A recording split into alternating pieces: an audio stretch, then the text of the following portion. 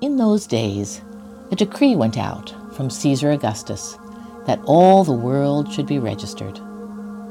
And all went to be registered, each to his own town. And Joseph also went up from Galilee, from the town of Nazareth to Judea, to the city of David, which is called Bethlehem, because he was of the house and lineage of David, to be registered with Mary, his betrothed, who was with child. And while they were there, the time came for her to give birth. And she gave birth to her firstborn son, and wrapped him in swaddling cloths, and laid him in a manger, because there was no place for them in the inn. And in the same region there were shepherds out in the field, keeping watch over their flock by night. And an angel of the Lord appeared to them, and the glory of the Lord shone around them, and they were filled with great fear. And the angel said to them, "Fear not, for behold, I bring you good news of great joy that will be for all the people. For unto you is born this day in the city of David a Savior, who is Christ the Lord. And this will be a sign for you. You will find a baby wrapped in swaddling cloths and lying in a manger." And suddenly there was with the angel a multitude of the heavenly host, praising God and saying, "Glory to God in the highest, and on earth peace among those with whom he is pleased." When the angels went away from them into heaven, the shepherds said to one another, "Let us go over to Bethlehem and see this thing that has happened, which the Lord has made known to us." And they went with haste and found Mary and Joseph and the baby lying in a manger. And when they saw it, they made known the saying that had been told them concerning this child. And all who heard it wondered at what the shepherds told them. But Mary treasured up all these things, pondering them in her heart. And the shepherds returned, glorifying and praising God for all they had heard and seen, as it had been told them. Well, good morning and welcome to Renewal Church. Isn't that great? I thought it was important for us to hear the whole Christmas story before we talk a little bit about what it means. I'm Pastor Jared. Today we're going to be talking about how Jesus is the Savior of the world and what on earth that means. And, in the Christmas story, all the people who were encountering Mary and Joseph and the shepherds, they didn't know who Jesus was going to be. They had never seen a live nativity before. They were the first live nativity. They had no idea who this baby was going to be. And so they're listening and trying to figure out from the clues who Jesus is. And one of the things that's said about him is, in this Christmas story, is that he's a savior. And I love this Christmas story. I don't know about you, but I didn't grow up in church. We didn't hear the Christmas story. I've shared this before. All we knew was the Alvin and the Chipmunks Christmas album. That's all we ever did. But as I came to follow Jesus when I got a little older, now I have a family of my own. So every Christmas morning we read the Christmas story before we open presents. And that might be a great idea, or it might be a horrible idea because we're teaching our children to speed read the Bible, right? So that they can get through the Jesus part to get to the Nintendo Switch part. But that's what we do. And we read it year after year. And I've noticed this about the Christmas story. It's a really strange story. There are some odd things happening in the Christmas story. Here's one. The Son of God is being born. Okay, but the sovereign God of the universe who controls all things does not reserve a room in the inn for them. So that's odd. Here's another strange thing. There's supposed to be this cosmic announcement happening, but instead of the angels going to the kings or the religious leaders or the priests, they show up to shepherds. It's an odd thing. Here's another odd thing. Have you ever noticed, maybe you've seen a nativity scene before, Mary puts down her newborn baby in a feeding trough. Have you ever wondered about that? I mean, have you ever, there's no lack of people who will hold a newborn baby. It's like Mary and Joseph, and she's like holding him, and she's like, just gave birth. She's like, "Joseph, my arms are sore. Would you take the baby?" And he's like, I'm exhausted from you giving birth. Maybe you could just put him down. Just put him down, Mary. And I don't think it's a coincidence that we never hear from Joseph after Jesus' 12th birthday because maybe Mary murdered him, right? Like, why are they putting this baby down? Here's another strange thing. The angels show up and announce this. They say, I bring you good news that will be great joy for all the people. Today in the town of David, a Savior has been born to you. There's a lot of things that can cause great joy and can be good news for you. You know, if the angels showed up to you and they said, hey, great news, you're getting a raise this year, that's going to cause great joy. If they show up and they say, hey, guess what, you're going to be blessed beyond your wildest dreams, that's good news. They say, hey, guess what, great news, Belichick wasn't really cheating, it was just a misunderstanding again, right? It was just the film crew didn't know what they were doing. Great news. But if someone shows up to you and say, hey, great news for you, your Savior's here, you're going like, that doesn't sound like good news. What if you got on an airplane and the pilot said to you, hey, welcome to Boston Flight 323 from Boston to Atlanta. We're going to be flying at about 36,000 feet. And also, the Savior of today's flight is already on the plane. So sit back and relax and just enjoy the flight. You go like, pause, time out. The fact that our Savior is on here could not possibly be a good thing. But when the angels announced that there is great news that a Savior's been born, they took it as good news, because to them, they didn't have 2,000 years of church history. They didn't know who Jesus was. When they heard Savior, they didn't think about Jesus. They didn't think about church history. When they heard Savior, they were thinking about something completely different. When they heard Savior, they thought Caesar Augustus, the leader of the Roman Empire. And if you're following along in your notes today, that's in your notes. When they heard Savior, they thought Caesar. And do you know why that was? It's actually very simple. Because Caesar was explicitly called the Savior. So what we're going to do today is I want to show you this from history. So we're going to look at a little bit of history to understand what they thought a Savior was. And after we look at history, things are going to get intensely personal today. So this is just kind of your heads up. We're going to start with history, and then, man, I'm going to start meddling in your business, okay? So just be ready for that. It's coming. So when they heard Savior, they thought Caesar because Caesar was called a Savior. In your notes, you have this thing called a Priene calendar inscription. The Priene is a region. It's in Asia Minor, which is modern-day Turkey. And they were carving this calendar, this Roman calendar, and they put an inscription on it. And it's a little bit long, but I'm going to read it to you. And I want you to listen for the religious language that we hear in the story of Jesus when they talk about Caesar Augustus, the emperor of the Roman Empire. So here's what it says. Since Providence, which has ordered all things and is deeply interested in our life, has set in most perfect order by giving us Augustus. Now, who's Augustus? That's Caesar Augustus. Okay. Whom she filled with virtue that he might benefit humankind, sending him as a Savior, both for us and for our descendants, that he might end war and arrange all things. So if you're wondering what a Savior is, he ends war and arranges all things.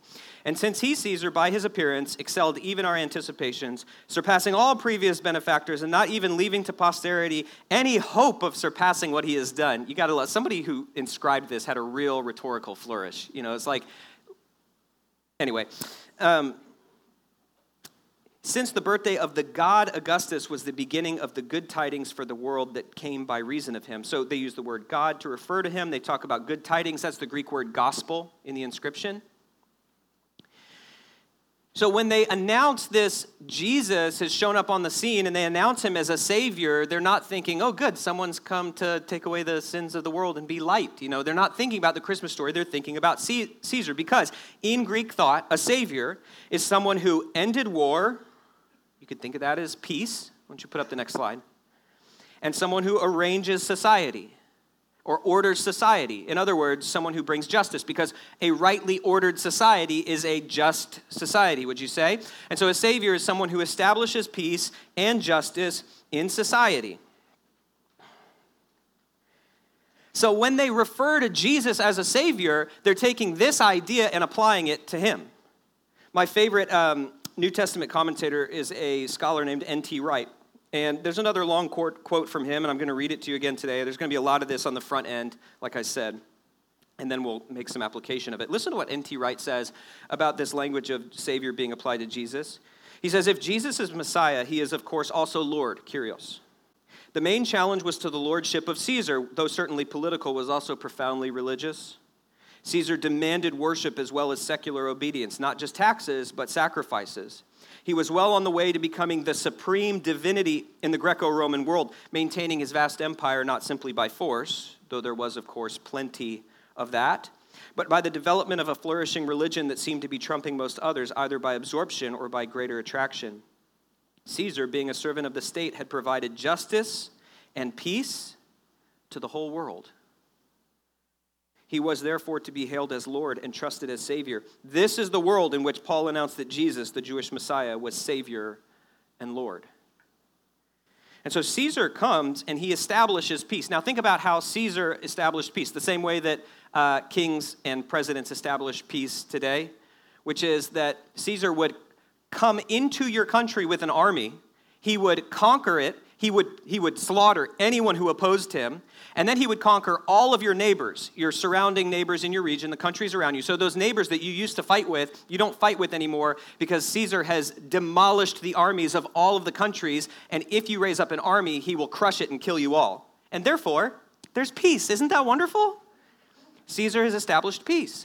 And of course, he does establish order and justice in his territory that he rules as well, because again, he puts governors in place. There's often a Roman garrison. There's often we know that there were centurions in Judea, and a centurion oversees 100 Roman soldiers. And so, you're not allowed to take justice in your own hands. You have to appeal to the governor, and they make sure that there's justice, and they will do it brutally, and they will do it swiftly. They are often judge, jury, and executioner. And so he establishes a type of peace and a kind of justice. Now, into this world, Jesus is born, and he is called the Savior.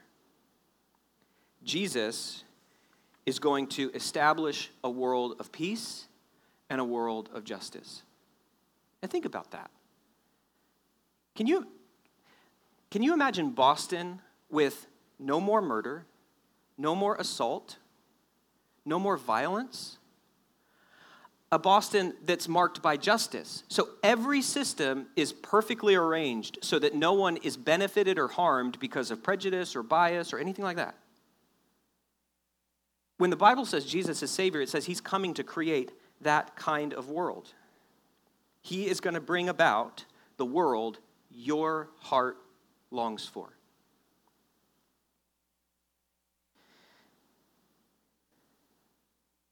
So that's basically the history of the word Savior.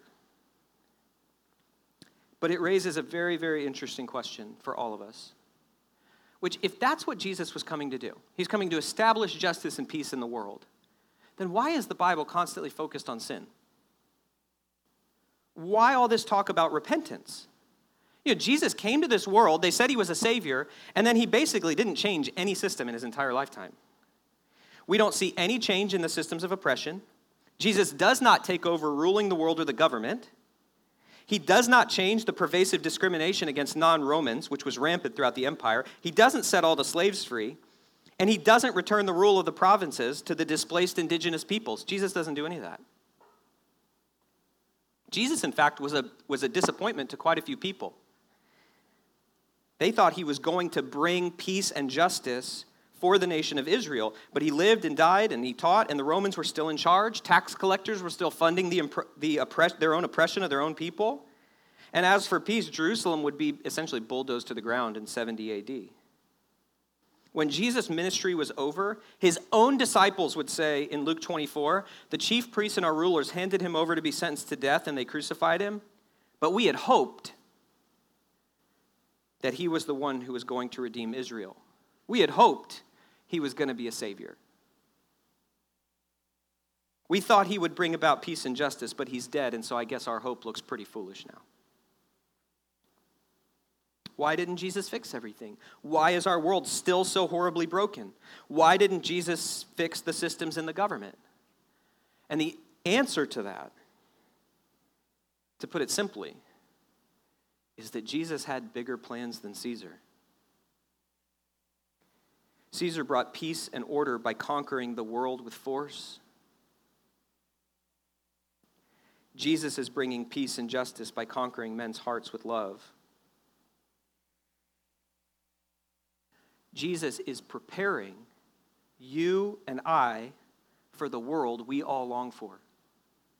Jesus will bring peace and justice someday, but first he needs a people who are ready to live there. Do a little thought experiment with me.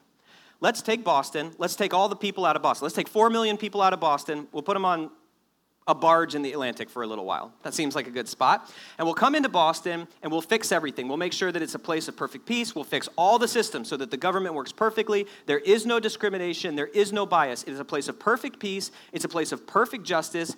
And then we'll take those 4 million people off the barge and we'll put them back in Boston with perfect systems. And what will we do to it? Yeah, we're going to turn that place back into Boston. You know what I'm saying? You can create this perfect utopia, and if you take broken people and put them in it, they will turn it into a hellhole. That's what happens. Right? So what Jesus is actually doing here is he is preparing people to live in a place of perfect peace and justice. He has come first to do for you and me what he's going to do for the whole world. He has come first to prepare us for a perfect place so that when we go there, we don't mess it up. The biblical language for it would be Jesus is going to redeem for himself a person from every tribe and tongue and nation to live in a new heavens and a new earth, a place of perfect peace and justice. Let me try to summarize what I'm saying. Jesus came to prepare you for a world of perfect peace and justice. Or let's put it another way. Jesus wants to bring peace and justice into your life so that you are ready to live in a world of perfect peace and justice. Put it another way. Jesus didn't come only to set things right, but to set you right. Let's put it another way. Jesus didn't come only to be the Savior of the world, but to be your Savior. And according to the Bible, Jesus does that by dealing with your sins and my sins. He rescues us from sin to make us fit to live in a place of perfect peace and justice. Matthew 1:21 is the summary of this teaching. Speaking of Jesus' birth in the book of Matthew, it says, "She will give birth to a son, and you are to give him the name Jesus because he will save his people from their sins." And there it is. The S word. The 4-letter S word that you really can't say in our society. Sins. You see, we don't think of ourselves as, we don't use that anymore. You don't hear people talk about that. You don't show up into your office after you've blown a big deal and go to your boss and say, listen, really, I'm sorry, I've sinned against you and I've sinned against the company. And they'd be like, okay, well, now you're definitely fired because you're weirding us all out talking about it. Stop, right? We just don't tend to use that word. When you hurt your friend, you don't say, I'm sorry, I've sinned against you. When your kids misbehave, we don't, go to your kids and be like, you are a sinner, We tend to say, we don't like the S word. We like the M word, mistake. Say, I made a mistake. And you know why we like mistakes instead of sins?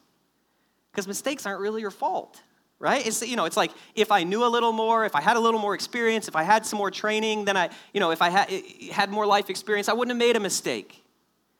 If it's a mistake, I didn't do it on purpose, so you can't really punish me for it. I can't really get in trouble for it. Yeah, maybe I need to, just make some restitution or something, but I can't be punished for a mistake. If it was a mistake, I could just try harder next time. If it was a mistake, I get another chance. If it was a mistake, I can learn a little bit more. I can go to a little more therapy, and then next time I'm going to do it right. Because I'm not a sinner, I'm a mistaker.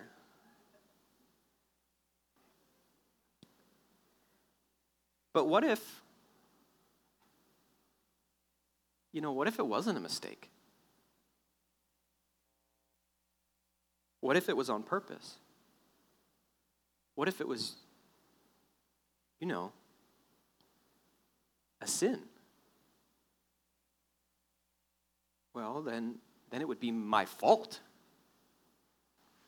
Then some of the guilt that I feel wouldn't just be for my Jewish mom. It might actually be my fault. It might be deserved, If it was a sin, I don't even want to know what I would deserve. If I've broken God's law, what should happen to me? I don't know, but it can't be good. And so I don't want to think of myself as a sinner. I want to think of myself as a mistaker who needs to do better next time. Listen to this quote from Pastor Andy Stanley. He says, "Until you embrace the fact that you're a sinner, you're not open to embracing the fact that God sent you a Savior. As long as you're a mistaker, you're going to try harder, but you have to finally come to grips with the fact that no, you don't accidentally do things. There is something fundamentally wrong with you and me. He says, until you embrace the fact that you're a sinner, you will never embrace your Savior. Here's the real truth. We are not mistakers who need to do better next time. We are sinners who need a Savior. And God sent his Son to forgive our sins so that we could live at peace with ourselves and peace with God.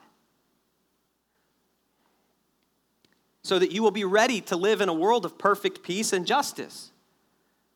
I mean, think about this. You know, if God were to just take all the people of Boston and just put them in heaven, we would turn heaven into hell pretty quick. He wants to get you ready. And this offer to give you peace with God, peace with yourself, forgive and deal with your sins so that you learn to live in peace and justice is an offer. God offers that to everyone, to anyone. Listen to the offer that the Bible makes. Romans 3:23 says, for all have sinned. Now that's not a tricky little Greek word. It means everybody. For all have sinned and fall short of the glory of God. And so what? So we better watch out? I mean, you might think it would say, we've all sinned and fallen short of the glory of God. And so because of that, you're going to get judgment. You're going to get wrath. There might be a lightning bolt in your future. Watch out. But that's not what it says. It says, we've all sinned and fallen short of the glory of God, and all are justified freely by his grace through the redemption that came by Jesus Christ. That word justified, you know what that means? It means that when God brought his perfect justice to bear, instead of giving us what we deserve, Jesus took what we deserve on the cross. We sometimes still use the word justified in contemporary society. So imagine that you're at a party and you're not supposed to be there. You've gate crashed the party and somebody says how do you justify being here? Well, I want you to imagine for a second that you're in heaven and somebody comes to you and they say, what are you doing here? Because I know they're going to say that to me. Somebody's going to be like, what are you doing here? It's essentially a question of how do you justify your presence here? And the incredible offer of God is that you can just say, I'm with Jesus. I am justified. What justifies my presence here is that your justice was poured out on him so that I can be freely forgiven of my sin. And that's what the Bible says, that is given freely by God. Sir, if you're a note taker, circle the word freely in your notes because that's a big one. Because we tend to think that if I'm just good enough, then God will love me and let me into heaven. Listen, the Bible does not say in any place in all 66 books that good people go to heaven when they die. It just doesn't say that. The Bible says that forgiven people go to heaven because they have that sin issue dealt with so that they can live in a place of perfect peace and justice. It is a free gift from God. The famous verse, John 3:16, says, for God so loved the world that God gave a gift, and he's given it to us freely. It is something to receive. If you leave a gift wrapped underneath the Christmas tree this year, it does you no good.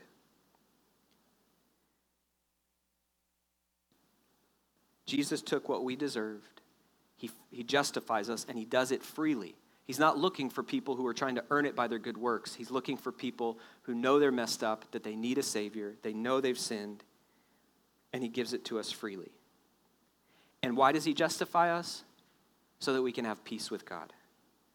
Look at Romans 5:1. It says, therefore, since we have been justified through faith, we can have peace with God through our Lord Jesus Christ. Do you have peace with God?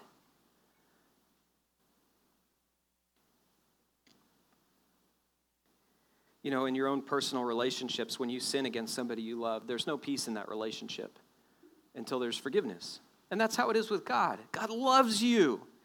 God wants to have a relationship with you. He made you. You were God's idea. Before you were even formed in your mother's womb, you were an idea in God's mind. He made you. He loves you. God wants to have a relationship with his kids. But our sin causes conflict between us and God. And God wants to freely justify you so you can have peace with him.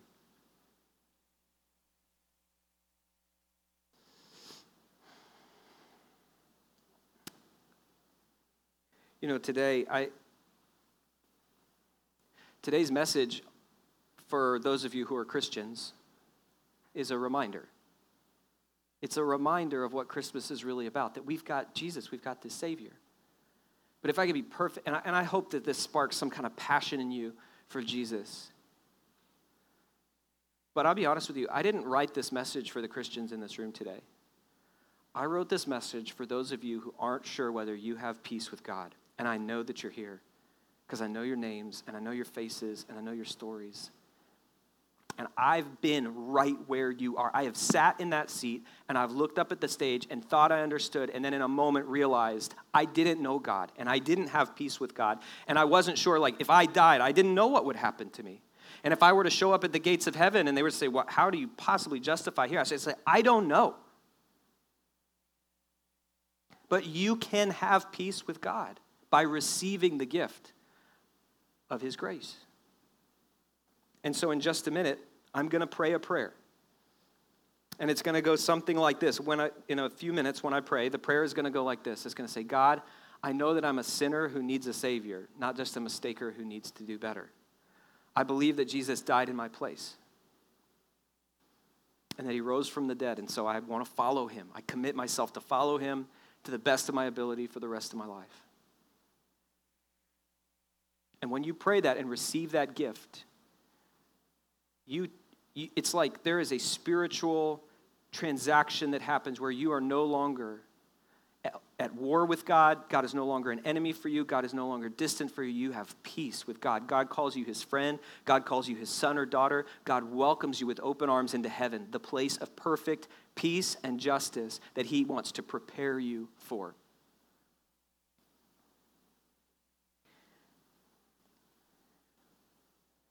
And how do you know if you're supposed to receive this gift? How do you know if you're supposed to pray this prayer? You know, if you say, you're sitting there and you say, you know, I've never heard that before, and I think I get it for the first time today. If you say, you know, this today's been like, it's like I have this aha moment where I'm like, oh, I understand it now. I'm not just a mistaker who needs to do better. I need a Savior. If you come to that place and you say, you know what, there's a lot of questions that I still have. There's a lot of barriers that I still have, but I know this. I need God to prepare me for a place of perfect peace and justice. I need God to forgive my sins. Then that's the Holy Spirit working in your life. And you can pray this prayer to receive God's gift, Jesus as your Savior and leader. So I'm going to invite the worship team to come back up at this time because we're almost done. But as they come up, I want to challenge you today that if God is working in your life, do not resist God. This can be the day where you find peace with God and your eternity is changed from an eternity of chaos and disorder to an eternity of peace with God through his Son, Jesus Christ. And you can do that by praying along with me the prayer similar to what I prayed before. And if you would bow your head with me, you can pray this silently, you know, in your heart as it were. You can pray it out loud if you need to, but you can place yourself in God's hands and receive his gift today. And pray with me. God, I know that I'm not a mistaker who needs to do better. I'm a sinner who needs a Savior. I believe that Jesus died on the cross for my forgiveness of my sins, and so that he got what I deserved. I believe he rose from the dead, and I commit myself to follow him to the best of my ability for the rest of my life. God, would you make me ready for heaven? Would you give me peace with God and make me a person who lives that justice every day? Thank you for forgiving my sins, and teach me what it means to live for you. I pray in Jesus' name. Amen.